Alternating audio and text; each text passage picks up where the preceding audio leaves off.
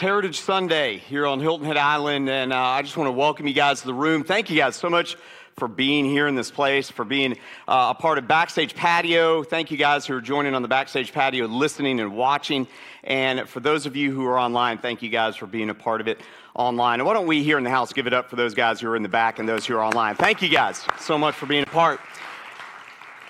It is Heritage Sunday, and many of you probably have been to the tournament. Some of you may be like, I hope he doesn't go long today because I want to be there. Or you've got lunch plans, or maybe a little bit of both. And we went on Friday. One of my favorite players, one of my favorite PGA Tour players has always been Stuart Sink, who is leading the tournament. I love it. And yeah, absolutely, give it up. First time and last time I'll ever clap for a Georgia Tech grad. All right, so being a Georgia guy, but all my favorite golfers seem to be from Georgia Tech for some reason. But anyway, it's really great to see that man who's Lord and open about his faith. Absolutely love to see that. So let's be rooting for him today. But it was interesting. We were there on Friday. Cynthia and Sean and myself, we were there on Friday. And I love watching these guys.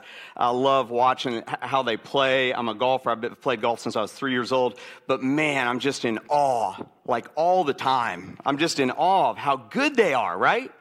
They are so incredibly, their swing, it looks nothing like mine.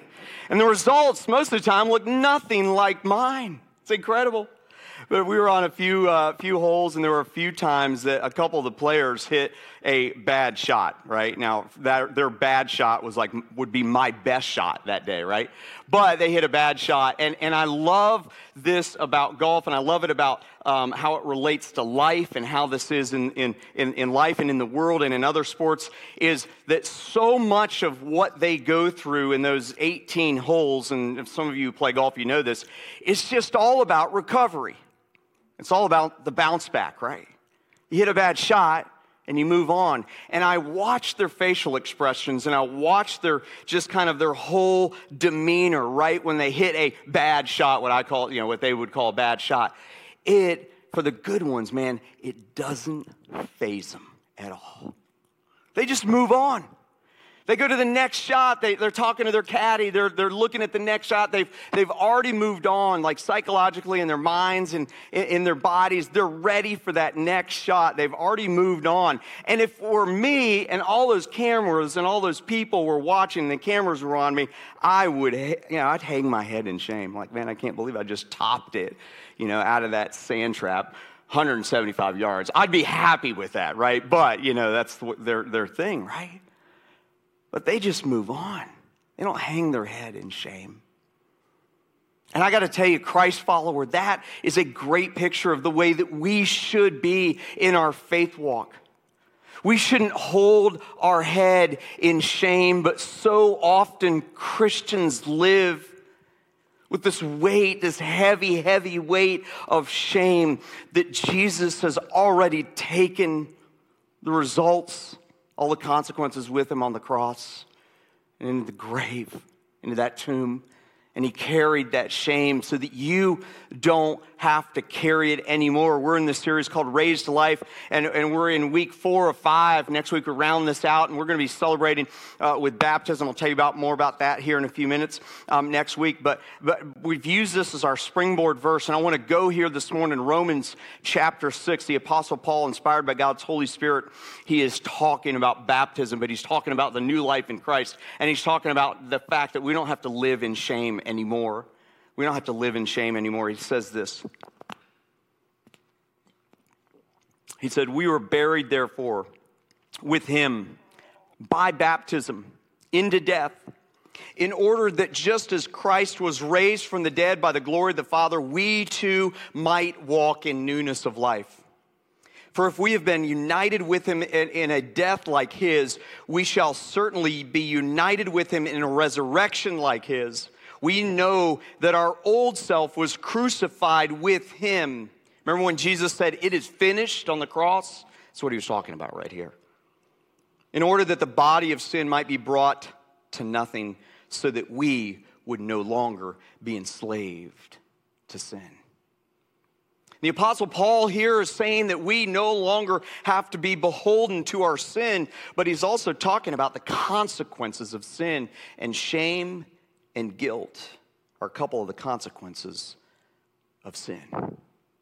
See, when he talks about that old life, he's not just talking about the old sin, the old patterns, the old behaviors. He's also talking about the old consequences of all of it. And he said it's been put to death. In fact, when we baptize next Sunday out on the beach at Caligny, it might be a little chilly. That's going to be okay. You're going to be fine, all right? And it's not that cold. There are not that many people there, all right? But it's going to be great because what we do is when we baptize you, and we say this. You don't hear part of it because you're under the water for a few minutes. I'm just kidding, for a few seconds, all right? For a second, all right? So we say we baptize you in the name of the Father and the Son and the Holy Spirit, buried with him in his death and raised to walk in newness of life. And what that means, Christ followers, that is a picture of what Christ did for you, but it's a picture of the life that you can now live. You can move past the bad shot without any shame and focus your eyes on the next thing. The problem is the evil one wants to steal any joy that we have because of what Jesus did on the cross. John chapter 10:10 says the thief comes only to kill or to steal and to kill and destroy. And Jesus says, I came that they may have life, that you may have life, that I may have life, and have it abundantly. Some of your translations might say to its full. I love that too. That's why Jesus came. The enemy steals, he kills, and he destroys. And in his effort to steal and to kill and destroy your life, Satan is going to attack your joy. He's going to go after any joy that you may have in life, and he's going to do it relentlessly. He's going to do it ferociously. He's going to come after you hard. And two of Satan's most effective tools are shame and guilt. Those are the two most effective things. I want you to think about it for a moment. Whether you're a Christ follower or not, whether you've asked Jesus to be your Savior or not, I want you to think about when you've made a mistake in your life. Sometimes the hardest part of the mistake that you've made is that feeling of shame. This seems to last so much longer than the event or the initial consequences itself. That feeling of shame and of guilt. Now, guilt and shame are actually two different things. Guilt and shame are slightly different. They're kind of in the same ballpark, and I may talk about them synonymously. I may talk about them as they're the same thing. We do that, especially in the Christian world, which is fine, but they're two different things. Guilt is actually like the fact is actually defined this way. The noun is the fact or state of having committed an offense. The verb form is to cause or to feel guilty. Shame, the noun form, is the painful feeling arising from the consciousness of something dishonorable. And the verb form is to cause or to feel shame or to make ashamed. Here's the difference between the two. Shame is the intensely painful feeling or experience of believing that we are flawed and therefore unworthy of acceptance and belonging. Guilt is a sense of remorse and the desire to make amends. Shame, I want you to hear this. Shame is character-based. Shame is character-based. Guilt is event or action-based. Shame leads you and me to want to shrink or to hide. I'm going to come back to that in a moment. Or to disappear. Have you ever felt that way? When you've done something wrong and you just want to be invisible? Like, man, I just wish I could disappear right now. So I weren't here, you know? That's what shame does. Guilt identifies an action that you regret, prompting you to change for the future. Guilt is based on what I've done. I want you to hear this. Guilt is based on what I've done. It's a status thing. Shame is based largely on who someone or who we, or hopefully who God says that we are. Because if we believe what God says that we are, there is no shame. See, shame drives at character. And that's why the enemy uses it to put us down and to try to keep us down and to try to keep us from joy. It's funny. My observation is that in the Christian community, when we hear about Jesus dying on the cross for our sins, rising again from the dead, and when we hear about the fact that he takes our sins, that he took our sins to the cross, that our sins are no more, I'm going to talk about that in a moment. When we hear that, we can get our hearts and our minds around that for some reason a lot easier than we can this idea of shame. And that is because we can understand cognitively that Jesus took our sin to the cross and that he changed our status. Because that's what guilt is. It's status. We move from a place of being guilty to being acquitted. We move from a place of being sentenced to a place of being free. We move from a place of being, unworthy of what we've done because of something that we've done to Jesus saying it is stamped okay. You're justified. And so we can get our minds and our hearts around the status change. But we're far less likely to deal with shame in our life, which can last for days and weeks and months and years and even decades. And the enemy knows that, Christ follower. He knows that, and he wants to use it to keep you down, to push you around. He does it in different ways. He does it directly in some ways. The enemy's going to come at you directly. You may have some kind of experience where you feel like, man, I'm being attacked directly from the evil one, from Satan himself. He may use someone in your life, probably someone very important to you in your life, to remind you of your past, to shame you. He may use the world to shame you. The world may look at you knowing that you're a Christian and point their finger at you and say, you shouldn't have done that. Look at what you've done, you hypocrite. That's who you are. That's what the world says.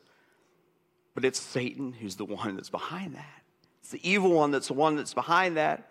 And the enemy will use your own mind to shame you. He will do it in crafty and cunning ways. But he does it to keep you down and to push you down. How do we, as Christ followers, go from a place that Jesus died for our sins and he was buried, and those sins were taken away, and he was raised to new life? How do we go from a place of that, the idea that we are guilty and that guilt leads to shame, to a place where we are in a position to receive the joy that Jesus gives?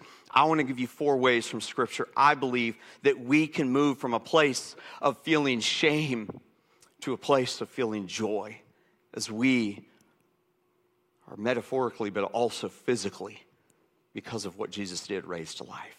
The first thing that we have to do is first we have to recognize that shame comes from Satan. It comes from the evil one. I've just talked a little bit about it. But we need to understand that the theology of this is that there is a fight between evil and good. There's a fight between good and evil. And behind that evil, behind that shame, is Satan every single time. It doesn't matter where you receive that shame from, whether it's made up in your own minds, whether it comes from like deep within, whether it's someone else who says it, whether it's the world that says it, or whether it's Satan that just comes directly at you with that shame. It is from the evil one. Make no mistake, it is from him.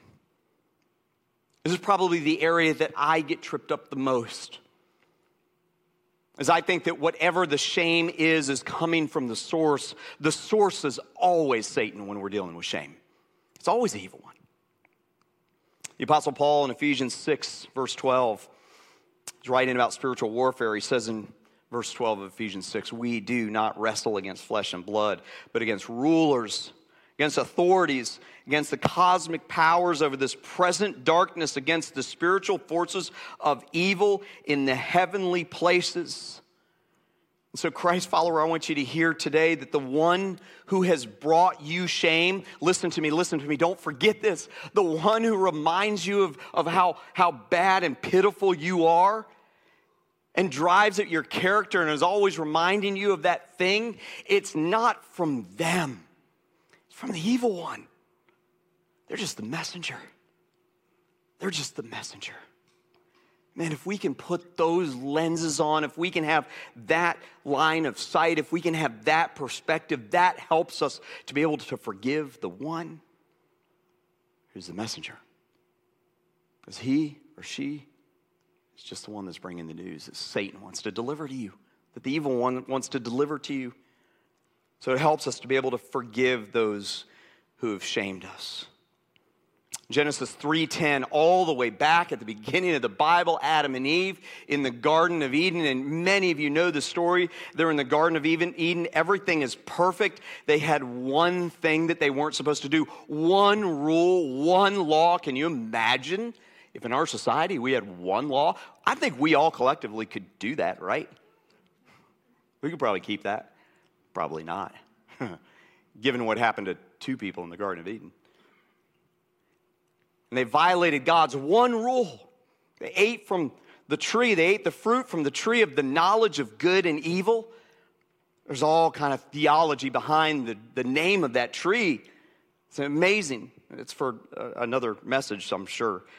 But Genesis 3:10, when they noticed that they were now naked, verse 10 of Genesis 3 says, and he said, I heard the sound of you in the garden, and I was, what's that next word? Afraid. Because I was naked and I hid myself. See, shame has existed since the beginning of humanity. It's always been here. And when we do something that will violate a law, or we do something to violate God, or we do something to hurt someone else, what do? We hide, don't we? We hide it. We hide it because we're ashamed, because we're afraid of what someone might think. I think I was about 3 years old when my parents have told me this story. It's one of those memory burn memories, and I don't know if it's because I actually remember the story or if it's because my parents reminded me of the story so often. Probably the latter. But they tell the story, and I do have like some vague memories of this at 3 years old, of them leaving the house and going down the block to visit some friends. And it was like one of the first times that they left me in the house. And while they were gone, I got a pair of scissors out. This is just like classic, like 3-year-old stuff, right? I got a pair of scissors out, and I cut my hair. And I had floppy blonde hair as we lived in Florida, and I cut my hair. I cut a big V right in my hair, right in the front. Like not in the back, not on the sides, but right in the front. It was a great style back then. It really was. It was great. I'm going to bring it back now. But anyway, so I cut my hair, and the first thing that I did is realize that like I've got this hair that's on the ground, and I've got scissors. And the story that my parents had always told is that I took the hair and the scissors and I hid it behind the couch, because I thought that would be the thing that would prevent them from noticing that I'd cut my hair, right? They walk in, and there's this big old V right in front of my blonde forehead, right? They already knew. They already knew. And I got in trouble, because not only did I hide, but I also lied about it. I guess there was a trail of hair that was like going around to the couch. And they're like, hey, did you cut your hair? And I'm like, nope. So I got in serious trouble, because not only did I do something I wasn't supposed to do, but I also lied about it. See, here's the thing. I got in trouble. That was the consequence of it. But my parents didn't remind me about that. They told me the story about that when I was older. But they didn't remind me of that over and over and over and over again. And they didn't love me any less when they walked in and saw the trail of hair and the big V in my blonde forehead. They loved me just the same. I want you to know that it doesn't matter that shame is Satan's first tool. God loves you. And by the way, shame is Satan's first tool. God loves you, and he accepts you. And your shame is not going to hide your falling short before God. He knows it. He already sees it, right? And he loves you anyway. He loves you anyway. Shame is Satan's first tool. It's the first thing that he used. And Adam and Eve, they tried to hide, and it didn't work because God knew. We just have to understand that God knows, and he loves us regardless. He loves us regardless. There's an old saying, I love the old saying, it's when Satan reminds you of your past, remind him of his future, because it doesn't work out too well for him in the end. The second thing that we need to do is we need to first and foremost, we need to recognize that shame comes from Satan. It comes from the evil one. But the second thing that we need to do is we need to realize that our God-given inherent worth, we need to realize our God-given inherent worth when we're faced with shame. You and I, when we're faced with something that we've done and the consequences of that, the feeling that we have after that, the long-term character thing that seems to always be that weight on our shoulders pulling us down, and it drives at character for a reason. Satan knows exactly what he's doing. The evil one knows exactly what he's doing. And since it drives at character, then what we do is we tear down our self-worth. We begin to believe the lie that we are not worthy to be a child of God, or we're not worthy of that other person, or we're not worthy to be in that job. We're not worthy, we're not worthy, we're not worthy. And I want you to know that you have God-given inherent worth even when and even after you have fallen short, even after you've sinned. Genesis, all the way back before what we just read, Genesis 1, verse 27, says, God created man in his own image. In the image of God, he created him, male and female. He created him. You have inherent worth by the fact that you were born and that you were created in the image of the Almighty God. And the reason that you should be able to move to that next shot without any shame is because you and I were created in his image. Don't ever, ever, ever forget that you were created in his image. The Apostle Paul, in one of my favorite verses in Ephesians chapter 2, verse 10, says that we are his workmanship. For we, he says, are his workmanship, created in Christ Jesus for good works. By the way, the word workmanship there, it's a word in the original language, in the Greek language, poema, which is a word that we get poem from. You're a piece of art. Do you get that? You're God's great piece of art. The world may tell you you're a piece of dirt, but you are God's great work of art, which God prepared, he says, beforehand, that we should walk in them. I want you to do this. Maybe some of you need to do this. Maybe later today, maybe right now, maybe right where you are. Maybe you need to write this down. Maybe you need to remember this. Because sometimes the world speaks things to us that drives at our character and our shame because of what we've done, because of our past. And I want you to think about the fact that God created you in his image. And so what I want you to do is I want you to fill in the blank with this statement. Regardless of what blank says. Maybe it's a person. Maybe it's a group of people. Maybe it's a thing. Regardless of what you fill in the blank says, I am worthy of God. Remember that. Remember that when someone tries to tear you down, when someone tries to upset your apple cart, when they drive at who you are and your character. Listen, the whole thing of shaming is real in today's culture. It is so incredibly real. And it doesn't just happen in 8th grade and in 6th grade and in 2nd grade and as kids. It happens with adults too, doesn't it? And it's just because of sin. And so remind yourself of your worth and tell yourself the truth is that regardless of whatever it is that someone is saying, you are highly valued and worthy in God's eyes. So we need to realize, we need to, recognize that shame comes from Satan. Secondly, we need to realize that each of us have God-given inherent worth when we're faced with shame. Thirdly, we need to repent from the action that started the shame cycle. This is not a popular point in today's world, I get. And I realize that some things that you're being shamed with, it's not born in sin. It doesn't come from sin.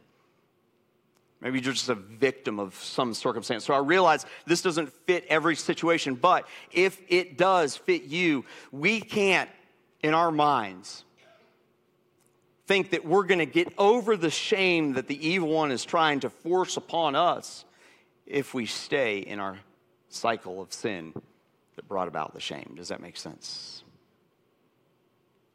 We need to repent from the action that started this shame cycle. Shame is born from Satan, but it begins with sin. It often begins with sin.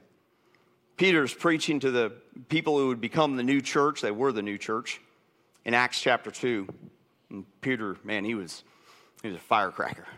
He was a good old-fashioned preacher. And he said this, Peter, in verse 38 of Acts chapter 2. He said to them, "Repent and be baptized, every one of you, in the name of Jesus Christ for the forgiveness of your sins, and you will receive the gift of the Holy Spirit." And a lot of people don't understand that word repent. You hear it in church, and it's intimidating, and it sounds judgmental. And all it means is to turn around, to do a 180, right? You're walking in one direction, and you realize it's not the right direction. And so you repent. You begin walking in the opposite direction. That's literally what the word means. It means a course reversal. So Peter here is imploring them to repent and be baptized. I love that baptism comes right after that, over and over and over and over again in God's word. In the New Testament, it's believe and be baptized. And part of the belief process is repenting of our sins, right? And so baptism comes right after that. And this whole series is based on Romans chapter 6, where Paul talks about baptism. We read it at the beginning. And I want to encourage you, if you haven't been baptized, if it's been years since you were saved, it's not too late to be baptized. Baptism does not bring you salvation. Jesus did that work on the cross. But it is the first public identification that you are his. So I want to encourage you to be a part of it. 4 o'clock down at Caligny. Next Sunday, man, we're going to have a party down there. It's going to be great. We're going to have a good time. I want you to be a part of it. I want you to follow in believers' baptism so that you can demonstrate what's going on in your life. And maybe some of you have the picture of your shame being washed away when you go under that water for a few seconds. Like that's the picture that maybe you need to have. Is that shame is being washed away. Acts 3:19, repent therefore and turn back that your sins may be blotted out. Listen, if we keep sinning, Satan keeps winning, doesn't he? If we keep sinning, I know it's corny, if we keep sinning, Satan keeps winning. In other words, if we stay in that old sin cycle, then he's got more ammunition to keep bringing up the shame. So it's time to stop. It's time to stop. Listen, we had a week this week where we rested a bit as a family, recharged, took some time off. And God brought up a few things that I needed to face. That sometimes bring me shame. We all go through this, church. We all go through this Christ follower. And we need to turn away. We need to turn back, or Satan will keep reminding us. Lastly, our last point is replace the shame of Satan with the joy of the Lord. This is the fun part. Replace the shame that Satan brings with the joy of the Lord, with the joy that is ours when we find ourselves in Jesus. See, once we've gone through this process, then we can just embrace what God's word says about what we have as part of our inheritance as children of the Almighty God. And joy is one of those amazing things. So we're raised to life. We can take that shame and put it to death, and we can be raised to life through Christ, and we can receive the joy that he gives. The Bible, even all the way back in the Old Testament, reminds us of what happens to our sins. Listen to this. I love this.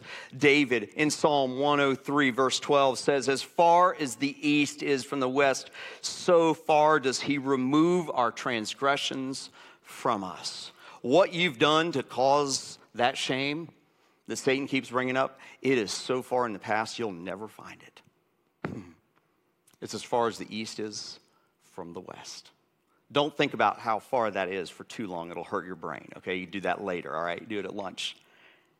Isaiah 50, verse 7. Man, I love this because in Isaiah is the story of God's people, the nation of Israel, who were unfaithful to him. They had reason to be shamed. And then in chapter 40, everything changes, and God is chastising them for all these chapters through 40. And then at 40, everything changes, and he tells them who they are in him. And I love these couple verses. Isaiah 50, verse 7 says, "But the Lord helps me, therefore I have not been disgraced. Therefore I have set my face like a flint, and I know that I shall not be put to shame." Man, that's good news. Verse 4 of chapter 54 says, "Fear not, for you will not be ashamed. Be not confounded." I love that. "For you will not be disgraced, for you will forget the shame of your youth, and the reproach of your widowhood you will remember no more." Isaiah 61, verse 7, "Instead of your shame there shall be a double portion." Oh man, I love this verse. "Instead of dishonor, they shall rejoice in their lot. Therefore in their land they shall possess a double portion. They shall have everlasting joy." There it is, right there. Right there. Joy is yours for the taking. Unless you think it's just an Old Testament principle, Colossians, the Apostle Paul here in 3 verses back to back, he disarmed, Colossians 2:15, he disarmed the rulers and authorities. We were in this chapter last week. He disarmed the rulers and authority, and he put them to open shame. Not you. He put the rulers and authorities to shame by triumphing over them in him. Ephesians 1:7, "In him we have redemption through his blood, the forgiveness of our trespasses according to the riches of his grace." And then finally, 2 Corinthians 5:21, "For our sake he made him to be sin, who knew no sin, that in him we might become," listen to this, "we might become the righteousness of God." When you accept Jesus as your Savior, you are clothed in his righteousness. Shame is no more. So my question to you today is, why are you carrying it? Why do you still carry the weight and the burden of shame? You don't have to. You don't have to. You can give that up right now. Are you tired? Are you tired of carrying that weight of shame? Are you tired of carrying that heavy weight? I love going to the beach with my family, but I like it a lot more now than when they were little, because when they were little, I was the mule who carried the lunch and the toys and all the stuff. I was the one who carried it down, right? But now I've got Sydney and Sean, and they're teenagers, and they can carry stuff, especially Sean. We just make him the mule now. He gets to carry it down to the beach by himself. No, we have a little cart now. But man, it's so much better than it was before. Listen, you can live in that freedom. You can move on to the next shot in your life with shame in the rearview mirror if you'll just let Jesus have that and walk in that newness of life. If you're tired of carrying the weight of shame, I want to pray with you right now. Would you pray with me this morning? Father God, in the strong name of Jesus, I pray that you would be with those who are in the sound of my voice, who may still be carrying the weight of shame for something that they did years ago, perhaps even decades ago. Father, I pray right now that you would give them the ability to take that off of their shoulders and hand it to you. Right now, if you are carrying that weight of shame, if you're carrying that weight of shame and it's just driving, constantly picking at who you are and your character, I want to encourage you right now, just in the silence of this room, just in the silence of this moment, wherever you are, just to give it to Jesus. Just picture in your mind that heavy, heavy, heavy load, that backpack that's full of weight. Just hand it to him. Just give it to him. Just let him have it. He's already done all the work that needs to be done for you to be able to give it to him. It's time to stop carrying the weight of shame. Father God, in the strong name of Jesus, would you help us? Would you help each one of us, myself included, to realize that shame, oh man, it comes from the evil one. It's not directly coming from the one who's delivering the message. It comes from him. Help us to realize that we're in this spiritual battle, not a physical battle. Help us to understand that you've already done all the work that needs to be done. And help us in those moments when we feel overwhelmed by our past. God, may we remind ourselves of how much value you have for us, of how much value we have in your eyes, of how valuable we are to you. And God, I pray that we would realize what you did on the cross, the beauty of baptism and what it represents. And God, I pray that we would carry that shame no more. Help us to have the strength and the power to do that. In Jesus' name I pray. Amen.